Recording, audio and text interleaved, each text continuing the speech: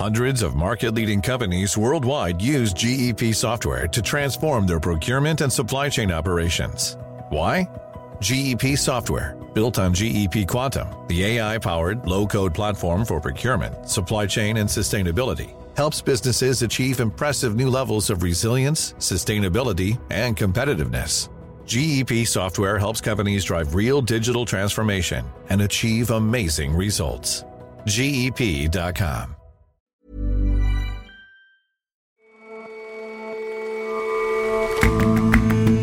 Hello and welcome to The Intelligence on Economist Radio.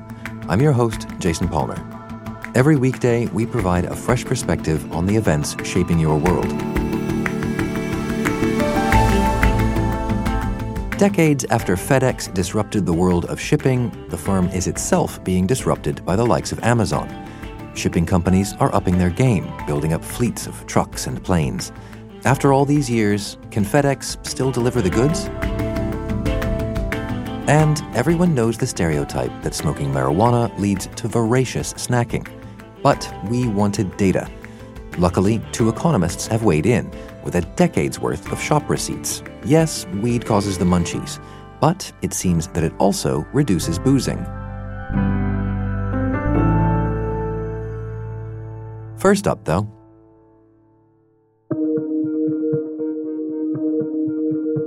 Britain's Prime Minister Boris Johnson is in Paris today for talks with French President Emmanuel Macron. Yesterday, he met with the German Chancellor Angela Merkel. He's ostensibly there to renegotiate elements of Britain's divorce deal with the European Union. Mrs. Merkel hinted that solutions could still be found. It was said we will probably find a solution in 2 years, but we could also find one in the next 30 days. Why not? Mr. Johnson is playing a high-stakes game as the Brexit deadline approaches. He's insisting on removing what's called the Irish backstop, a plan to avoid a hard border between the Republic of Ireland and Northern Ireland. The backstop, that particular arrangement, which I do think has grave defects for a democratic country, a sovereign democratic country like the UK, that plainly has to go. But once we get rid of it, if we can change it, then I think there is the real prospect of making progress very rapidly indeed. There's fear that changes at the border would rekindle the violence associated with decades of unrest known as the Troubles. As expected, little has happened on Mr. Johnson's tour because both sides are making a show of not budging. Even before the meeting in Paris, Mr. Macron insisted there would be no concessions on his part. Boris Johnson has been Prime Minister for a little over a month now, and this is his first visit to continental Europe. This is the first time he's met Chancellor Merkel in Germany and President Macron in France. John Peet is The Economist's Brexit editor. His first encounter with fellow European leaders will be very important for the future of the Brexit negotiations, what happens on October 31st when he's threatening to leave the European Union with no deal. He's written a letter to the Europeans setting out a very tough position on Brexit, and this is the first time he will have a chance to actually discuss it with them. And in that letter, he outlined his reasons for wanting to get rid of the backstop. He said some of the legislation is anti-democratic. He said that it defeats some of the key aims of the Leave campaign. Why is he taking such a hard line on the backstop? I think his real reason for wanting to kill it is simply that it didn't go through Parliament, and his own hard Brexit supporters just don't like it because they think it keeps Britain too close to the European Union. That's a reasonable position to take, but what he hasn't done is offered an alternative. The purpose of the backstop was to prevent there ever being a border between Northern Ireland and the Republic, and the European leaders do not believe he's come up with any alternative. So he's really playing politics with this issue, and some people think he's presenting a very hard line and a hard position in order to justify leaving the EU with no deal at all. We've talked before about how Britain is preparing itself for this increasingly likely no-deal outcome. How is Europe preparing for that? I think over the last sort of year or so, more or less since it became clear that there were going to be difficulties for the British Parliament to ratify the Brexit deal that was negotiated by Boris Johnson's predecessor, Theresa May, the other countries have got more worried that one consequence might be that Britain does leave with no deal, And they have put in place quite a lot of measures. They've passed quite a few rules saying that they will do things like allow airplanes to continue flying. The Germans and French have invested in better port controls, more customs facilities, which would deal with some of the extra red tape. But I think it is also fair to say that nobody wants a no-deal Brexit. The other countries of the European Union would suffer from a no-deal Brexit. Ireland would certainly suffer a lot. So they have a strong incentive to avoid it, but that doesn't mean they're going to give Boris Johnson what he wants. Is there no part of the calculation that is people on the Europe side wanting there to be chaos, wanting there to be a great failure of this British project so that no one else amongst their constituencies or elsewhere in Europe wants to try the same thing? I think there is a clear desire in Europe, in the European Union, first of all, to protect what they've got, which is their single market. So they're not willing to bend the rules of the single market to accommodate a Britain which will be outside the single market. And there is definitely a desire not to see Brexit being too successful in case other countries decide maybe they too should get free from the rules of Brussels. But having said that, they also don't want a no-deal Brexit.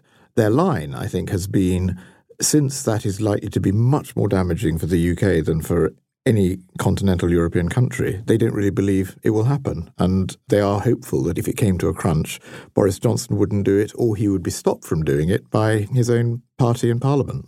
And so if it did happen, how would a no-deal Brexit affect Europe? I think it would have a bad effect on Europe. It would clearly have an adverse effect on the UK, and there's been leaks of various studies within government showing that there will be things like food shortages, there will be hold-ups at the ports, there will be chaos on the roads, there could be medicine shortages. So it will be disruptive, but it will also be disruptive particularly for France, the Netherlands and Germany. They export far more to the UK economy than most of the rest of Europe, and also, particularly in the case of France and the Netherlands, the ports that interact with Dover will find their lives complicated and more difficult, and there will be more controls in effect in the English Channel, and that will affect the countries that are along the English Channel. And a sort of standoff between the UK, which is an important market for the European Union, and the other countries of Europe will be damaging to all sides. The trouble is that if you've got into a position where both sides seem to be sticking to their guns and refusing to negotiate or compromise, just because it will be damaging for everybody doesn't mean it might not happen. Mr. Johnson's trip is kind of a run-up to the G7 meeting this weekend. Will Brexit play into discussions there at all? I think there will be some discussion of Brexit at the G7. I mean, obviously it will be mainly about the outlook for the world economy and China and so on. But there will be some discussion because Brexit is one of the 3 or 4 reasons why the outlook for the world economy is looking a bit cloudy at the moment, because it could be quite damaging if there is a no-deal Brexit to Europe. And the European economies have clearly all slowed down, including the British economy, this year. So there will be some discussion of it. I don't think there will be any negotiation. That will have to take place in Brussels, probably during September. And at the moment, it doesn't look like negotiation will produce a result. And when conversation turns away from Brexit, what else is Mr. Johnson facing as he tackles his first G7? I think most of the other countries there will want to know what he's going to do about Brexit, because that's the immediate issue since he's threatening to leave with no deal on October 31st. But there will be other issues at the G7, most notably continuing difficulties in trade war with China, the outlook for the world economy, and what to do about Iran and about the Strait of Hormuz, where they are still holding a British-flagged ship. So those issues will come up. And I think the Europeans will be wanting to watch to see if Boris Johnson tries to sort of deviate from what has been a European consensus on all these issues towards stronger support for Donald Trump. Mr. Trump has been quite a fan of Brexit and has sometimes said he thinks that Britain and the United States should do a very quick trade deal. And I think the Europeans are interested in seeing whether part of Boris Johnson's plan is to sort of be more supportive of the United States than Britain has been in the past. In a sense, watching for Mr. Johnson to behave diplomatically as if Britain has already unhinged itself from Europe. I think that's right, and I think there's been some talk already, and Donald Trump has occasionally intervened himself. He seems to think that Brexit is a great idea. He likes Boris Johnson, and he suggested the UK should get a trade deal with the United States very soon and very easily and very quickly.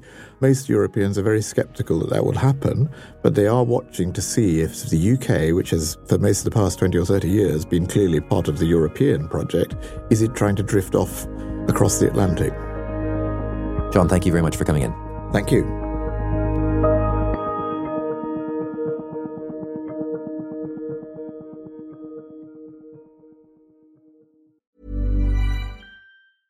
Hi, this is Janice Torres from Yo Quiero Dinero.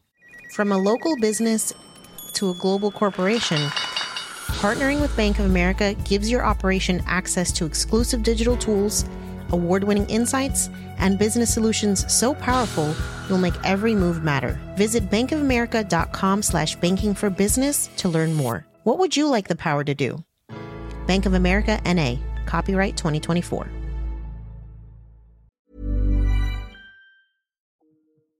Wempus, if this package isn't in Peoria by tomorrow morning, it's your job. Freeman, if this package isn't in Peoria by tomorrow morning, it's yours. Listen, this package isn't in... For nearly 50 years, the FedEx, or Federal Express Corporation, has been known for its overnight package delivery service. But for many insiders, FedEx is best known for its visionary founder, an old-style disruptor.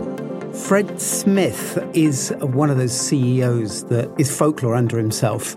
Henry Tricks writes Schumpeter, our column on global business. He is well known for a somewhat apocryphal story about the fact that he came up with the business idea for FedEx, the idea of air freighting packages, while a student at Yale University. And supposedly he got a C for the paper. Actually, that's not true, but it's something that Donald Trump likes to repeat regularly whenever he talks about Fred Smith, which he does quite a lot. A story almost too good to check is that he wagered some of the firm's last money in the blackjack tables in Las Vegas in 1973, just after it had started to keep it afloat, and he won. So he's one of those daring-do entrepreneurs of the old school. He's a former Marine, but it is quite impressive what he's achieved. I mean, he started in 1973 with just 14 planes delivering a few hundred packages a day. Now he's got something like 700 planes and he delivers 15 million packages a day. It's certainly the biggest cargo airline in the world. It's almost as big as some of the biggest commercial airlines. So is he doing a good job? FedEx is a place that's always voted one of the best places to work in America, so employees are pretty impressed. He has very good relations with politicians, with congressmen. They like a lot of the things that he's done. Shareholders, however, are not as impressed. FedEx should be one of these companies that grows with the American economy. The American economy, as we know, has been growing through an unprecedentedly long boom. And yet, in terms of share price at least, FedEx has badly underperformed the S&P 500 over the last 10 years, actually. And things aren't looking particularly good this year either. It's caught on the wrong side in the trade war. It has a growing rivalry with Amazon, which is obviously huge in e-commerce, which is a big business for FedEx. And it has problems in Europe trying to integrate a big acquisition that it made a few years ago. So what's it been trying to do to keep the likes of Amazon at bay?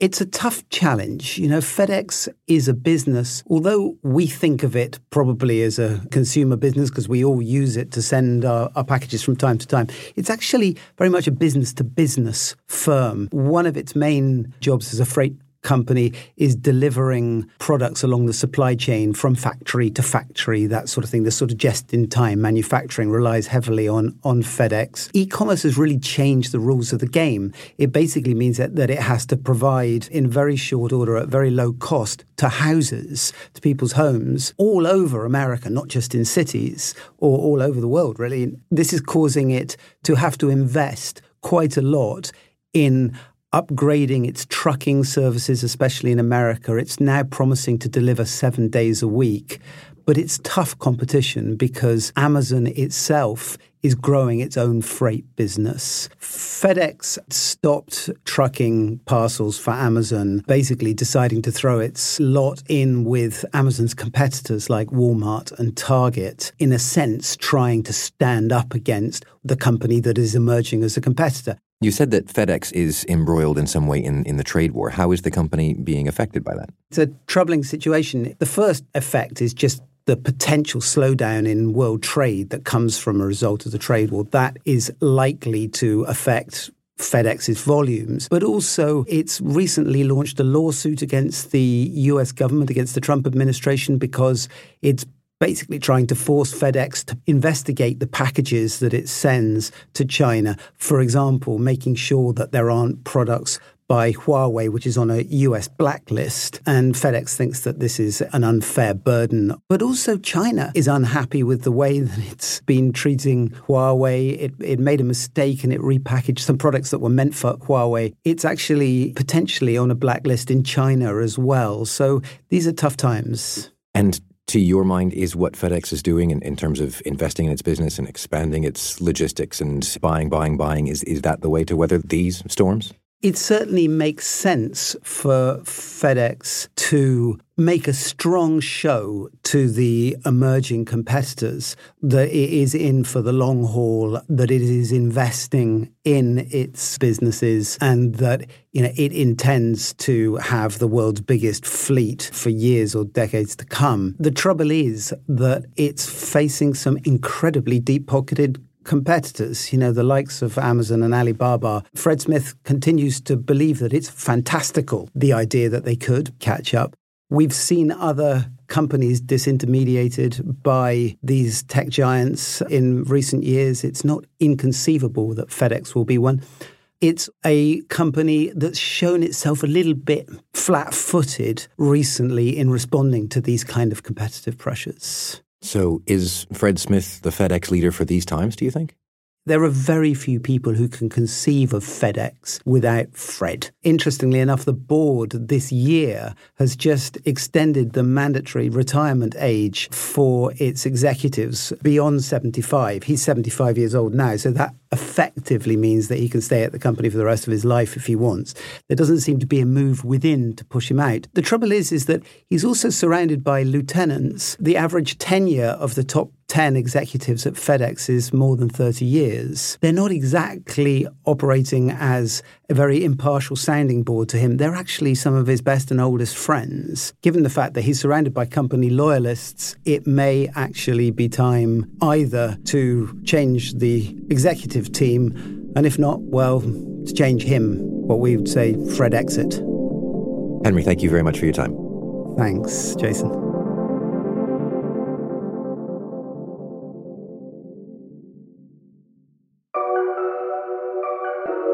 Marijuana is now legal for medical use in 22 American states.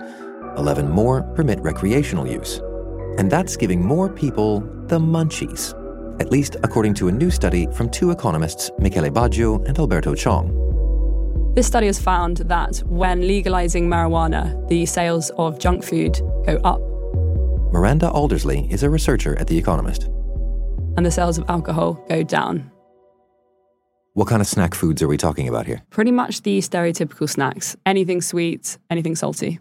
Cookies went up by 4%, and potato chips went up by 5.3%. These numbers may sound small, but in economic terms, and when you consider the percentage of people who smoke marijuana regularly in America is only about 10%, they're actually pretty significant. And what's the inverse link with alcohol? How does that measure up? So when medicinal marijuana was legal, alcohol sales fell by more than 12%, and the trend continued for 2 years after legalization. And so that drop in alcohol, what might that suggest? Interpretations vary, but it would appear to suggest that some people who were buying alcohol every week, maybe they were self-medicating. So when marijuana became legal for medicinal purposes, that took away the necessity for them to buy alcohol so often. And so how did these researchers find all of these correlations? Basically, they looked at retail scanning data from drugstores, convenience stores, big outlets like Walmart over the course of a decade in 48 states. Because the marijuana laws came into effect at different times, the researchers were able to accurately compare before and after in neighbouring states that would otherwise be very similar. So, for example, they might share a border, but in one state marijuana would be legal and in another it would be illegal. So this goes beyond previous studies on the subject? Why does knowing people's purchasing habits make this study significant? So I think this study is more robust than previous data. A lot of the previous reporting in this field came from surveys where people are likely to downplay their own alcohol consumption. Using direct sales data makes this study much more reliable and potentially very important to policymakers who are weighing up the potential public health risks or benefits of legalizing marijuana. How so? So with any new law, it's important to understand not just the direct consequences of the law, but also any unintended behavioural consequences that might arouse as a result of it. So it's interesting for policymakers to weigh up potentially legalizing recreational marijuana might have a bad effect on the country's waistlines, for example. But equally, if alcohol sales went down, that would also maybe have a public health interest. And I suppose that these kinds of policy decisions will start to become more widespread, more common, more important as legalization itself spreads. Exactly. So there's no sign that the trend for legalizing marijuana is going to go away. Just this month, for example, Luxembourg announced that it plans to be the first European country to legalize production and consumption, and called on other European countries to follow suit as well. Miranda, thank you very much for your time. You're very welcome.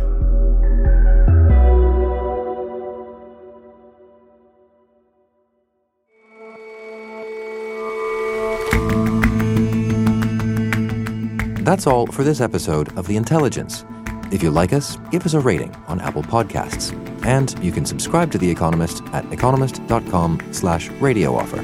12 issues for $12 or £12. See you back here tomorrow.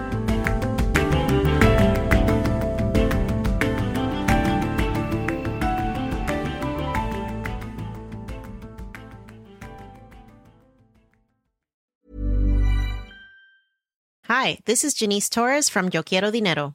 From a local business to a global corporation, partnering with Bank of America gives your operation access to exclusive digital tools, award-winning insights, and business solutions so powerful you'll make every move matter. Visit bankofamerica.com/banking for business to learn more. What would you like the power to do?